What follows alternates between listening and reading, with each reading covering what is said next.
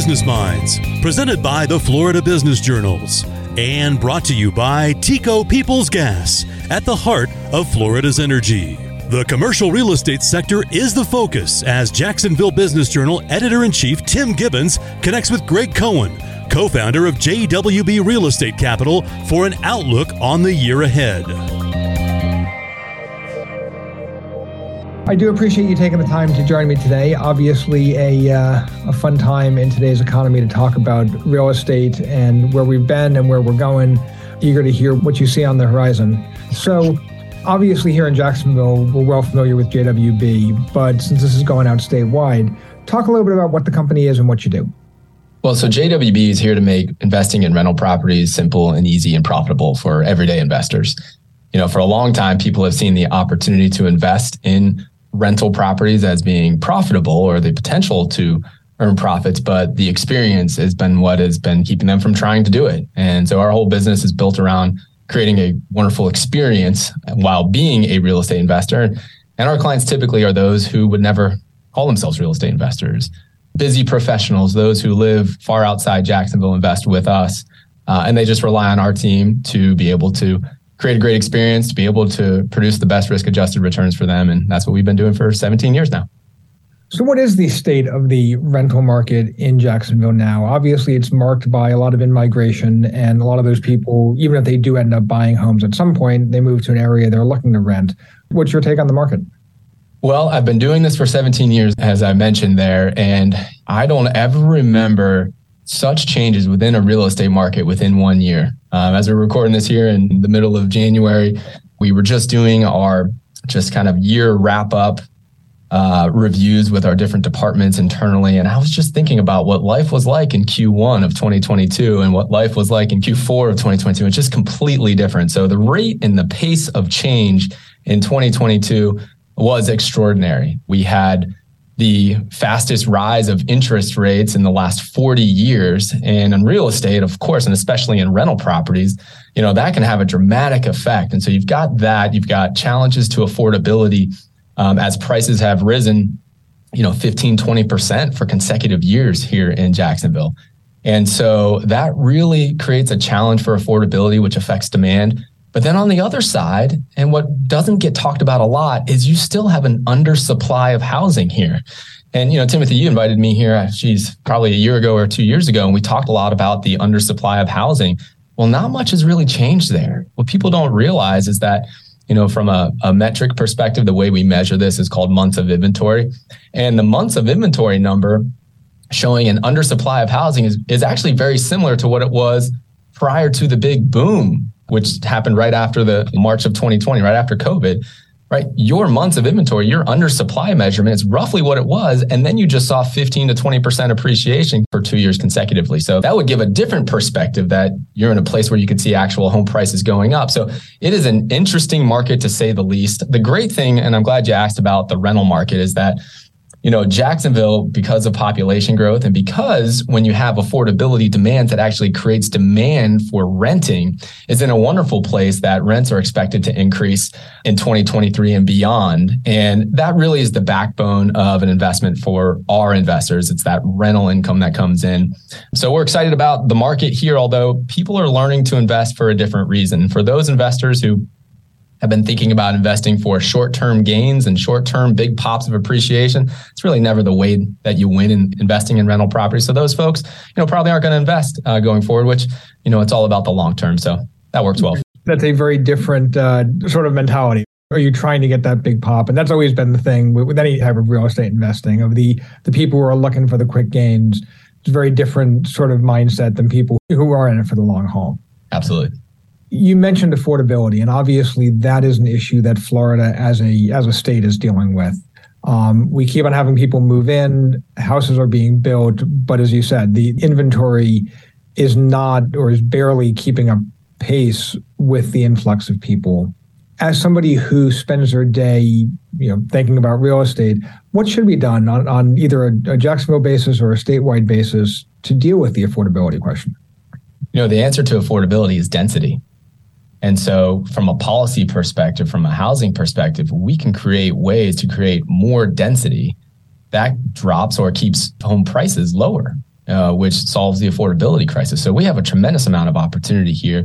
In Jacksonville, we have a lot of land compared to other markets as well. And so if we can work on ways to create more density, do it in the appropriate manner, but create more density, meaning more housing units on the same amount of land, that's really the key to making sure that home prices stay affordable. One of the things from a sitting here in Jacksonville standpoint, JWB almost kind of sort of has two businesses. I mean, I know you have multiple companies there, but there's the rental property portfolio management side of things. And then there's all the investment that JWB is doing in downtown Jacksonville, which obviously is on pace to have more people move here, a lot of development going on. JWB is obviously bullish on downtown Jacksonville, but what do you see the future being? Well, specifically about downtown, I just wrote an article here that you all published on the Business Journal, which I appreciate. And it was talking about the phases of revitalization in a downtown. And the cool thing here is that, we don't have to make this stuff up. We've seen what a revitalized downtown looks like in Nashville or Charlotte or Denver and some of these other success stories. And so we can kind of see the phases there. And, in Jacksonville and in other downtowns, there's really 5 phases. Right now, Jacksonville is in somewhere between phases 3 and 4. That's where you start to see not just projects being funded, but projects actually being completed. And so JWB has a number of projects, and our very first major renovation, which is the Florida Baptist Convention building. We took a building that was vacant for 30, 40 years. It was funny, when I first walked it with my business partners as we had it under contract to purchase, there was actually a forest growing near the top of this building inside the building. And all those vines you had to clear out. I remember I saw it then in the pictures. It's just astounding, the idea of how much vegetation could be removed from a building. It was unbelievable. I'd never seen anything like it. And through the help of a lot of our partners, we have a wonderful relationship with Alden White, who is our general contractor. We were able to bring that project in on time. We actually are just about to get the certificate of occupancy, and that will be 24 apartments, and it will also have 3 retail spaces on the ground floor, most of which will be restaurants downtown. So these buildings are not just theory now, they are happening, and we are not the only developers that are doing this. This has to be a team-centric approach beyond just one developer. And so Jacksonville has this incredible opportunity. And I think the most exciting thing is that it's not vision or theory anymore. It's not just JWB and a few others who are saying, hey, listen, this is the next big thing. It's actually happening. And so when you see us being in phases 3 or 4, what people I think don't realize, especially being here locally, is that once you get to the point where rents downtown for commercial buildings and for residential support the numbers for developers to come in, and they don't have to get incentive dollars, when they see pretty much a canvas like you see in Jacksonville, these developers want to be there, and they come very quickly once the numbers pencil out. Right now, the rents aren't high enough for the numbers to pencil out, and that's why developers still need incentive dollars to do it. But those days are numbered. And so once this happens to where the numbers pencil out, the rents that they can earn from these investments will justify their return on investment, justify the investment, then you're going to see a lot of activity in a short period of time. And that's how a downtown revitalizes very quickly, like what we have seen in Nashville, right? 10, 15 years ago, people didn't talk about going to downtown Nashville. And then, Nashville is, it hosted the NFL draft 2 years ago or whatnot. So it's a very quick process, and I think we're on the precipice of it. And so I don't think people will recognize downtown Jacksonville 5 years from now. It's the old line about things going slowly and then all at once. I've been here, so some 20 years, and the number of times where people talk about, is it now? Is it downtown's time now? And there's never been a match of the business cycle, the development cycle, and all of those hopes and dreams. But things seem to be better matched this time. You mentioned interest rates a moment ago, and this goes a little bit more of a broader picture sort of thing. But obviously the Fed is talking about, or the expectations that the Fed will raise rates again when they meet in February. As you look over the next 12, 11 months, where do you see things going on the investment front? Well, I think it's largely going to be driven by the Fed. And I think what's pretty clear is that we're heading into a recession in 2023. But the question is, what type of recession will it be? And, a lot of that, clearly my sphere is real estate. So what effect will it have on the real estate market? If you're just looking at it from the supply side, like I was mentioning, could easily see a path here where home prices could go up. But if the Fed continues to raise interest rates like it just did over the last 6 months, it's hard to imagine that happening. So we've never been at a time where the Fed has as big of a problem as they have right now and is in inflation, and realize that they have to do something in short order. So they're the big X factor. I think we have a long way to go when it comes to inflation. It's nice that our CPI, our consumer price index, just dropped to 6.5%. It was as high as 9.1%. So it's nice that came down. But people need to realize that is a far way away from 2%, which is what the Fed's mandate is. And in order for the Fed to get that number down to roughly 2%, unfortunately, there's going to have to be some pain in our economy. That's just the way it works. So what I would say from an investment perspective is, those folks should be thinking about where they have their money now and what assets tend to do better in recessionary times and what assets don't. And if you look over the last 11 recessions, 7 out of the last 11 recessions, stock market lost value, S&P lost 500 lost value, 7 out of 11 times. You can choose to put your money into asset classes that have a lot more consistency, a lot more capital preservation built into them. And I think this is a time to be focusing on making those types of choices as we head into investing in 2023. Greg Cohen joining us. Next, his reflections on 17 years in commercial real estate, when Florida Business Minds continues. People's Gas, at the heart of Florida's energy. Committed to being a leader in Florida's economic growth and to delivering clean and efficient natural gas solutions in a responsible way. More at floridasenergy.com.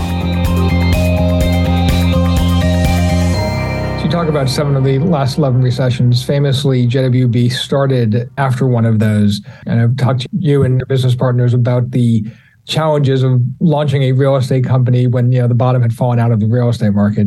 Yeah. Clearly, over the past 17 years, you've gone through a variety of ups and downs in the economy, in the business cycle. What key takeaways do you have? What's been the biggest lesson you've learned over that time? 17 years is, we just celebrated that anniversary. As I reflect back, early on as a struggling business, you just wanted to have some success. And you were so excited when you could just afford to pay the bills every single month. And I think that's a wonderful accomplishment for any business. But if businesses are lucky enough to get there early on, many of them stay stagnant, right? They stay while that revenue stream is coming in, things are good. But what I've learned in the last 17 years, and I feel like I've lived about 100 years in real estate in the last 17 years as we've gone through the Great Recession and then, COVID and then now, it's that things are cyclical. And if you understand that things are cyclical, then you can start to make proactive moves to make sure that you're prepared no matter what cycle is thrown at you. And so when I think about what we started to do, when we really started to understand that things are temporary in the real estate world, meaning like what cycle you're in today may not be the cycle you're in tomorrow, as we started to build our business based on the idea that we would be able to thrive no matter what real estate cycle we're in. You've seen our property management arm grow tremendously. In 2018, we opened up our doors of property management, not just to serving the clients who purchased investment properties with us, but to the general public. And we had about 1,500 properties under management. In 2018, we're now at about 5,000 properties under management. Well, part of that reason, and a big part of that reason, is to make sure that we had that recurring revenue coming in, because property management is a business that is counter-cyclical. When home prices are not skyrocketing, when it's tougher to sell your house, people generally look for property management arms, and those property management companies tend to do much better. And so we have continued to layer on additional sources of revenue that are not exactly tied to investment sales 100%, or not exactly tied to a market that is, skyrocketing. And I think that's really important, because at the end of the day, for our business, and I think for the most successful businesses out there, it's not really about the product that you sell. It's about the team. It's really about the team, because the team controls the experience and people are willing to pay a premium for experience. And so if you can protect your team, then you're going to set yourself up to thrive no matter what part of the business cycle you're in. And for us, additional sources of revenue, that is really close to what we started doing. They don't go too far, but having those additional sources of revenue that we can pivot to when times are changing is a big reason that we're excited about 2023 and beyond, whereas I think many other real estate professionals are not.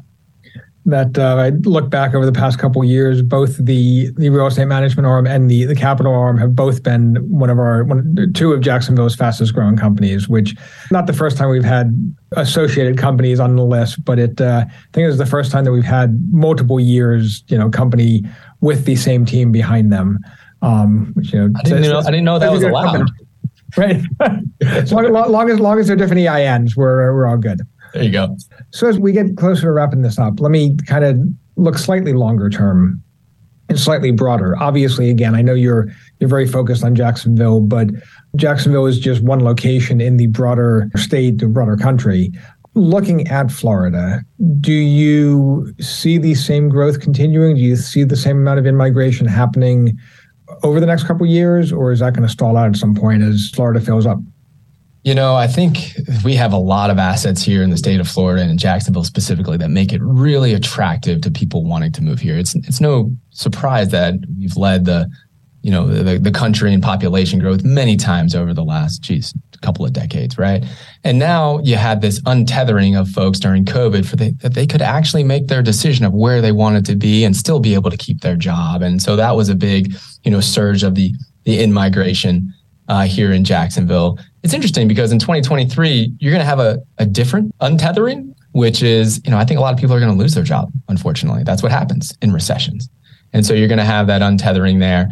We had such an influx and we're waiting for the numbers to come out. We don't have the numbers sort of post-COVID as far as population growth, specifically in Jacksonville, to the level of that we want yet, but we're waiting for those numbers. We know that a ton of people moved here from the COVID effect. It would be, I think, really challenging for us to keep up that super accelerated pace, right? You would expect that would probably not be sustainable. But our growth rate of population being higher than when it was 5 years ago, you can certainly see that happening, right? You've got so many good things that are happening when it comes to the jobs that are being created here and the type of jobs that are being created here. We had our 4th Fortune 500 company that is here in Jacksonville. That happened just last year. We have new job announcements that seem to be happening routinely here. I know we had 600 jobs coming from PaySafe. That was a brand new company that just came here and is headquartering here. And so there are so many things from an economic perspective that, entice people to come and move here. So yeah, I think we're going to continue to lead the way in population growth, but probably not as high as it's been, I think, which is okay for Jacksonville. Right. It's kind of like the residential real estate agents I talk to who are like, yeah, it was great to see the price appreciation, but yeah, it's good to have it just, calm down a little bit. And that feel the same about migration of continuing, but just, don't go crazy. That's how I think. I mean, I love consistency. That's why I love this asset class. So while we appreciated 15 and 20% the last 2 years, this asset class just works so well when you just buy and you hold and you stick to the time-tested, proven metrics that play out over a full market cycle. And you don't have to have 10% appreciation. You don't have to have 7 or 6 or 5% appreciation. You can just buy based on the principles, and then you don't have to be Nostradamus. You don't have to know what's coming in the future. You can just buy and hold. And I think that's why clients like this. Excellent. Well, that was everything I had to ask you. I do appreciate once again you taking the time to do this, and looking forward to see what is on the horizon for JWB in 2023. Thanks so much, Timothy. Always appreciate it, buddy. Thanks a bunch. Greg Cohen, co-founder of JWB Real Estate Capital, joining us. Thank you for downloading Florida Business Minds, presented by the Florida Business Journals and brought to you by TECO Peoples Gas, at the heart of Florida's energy.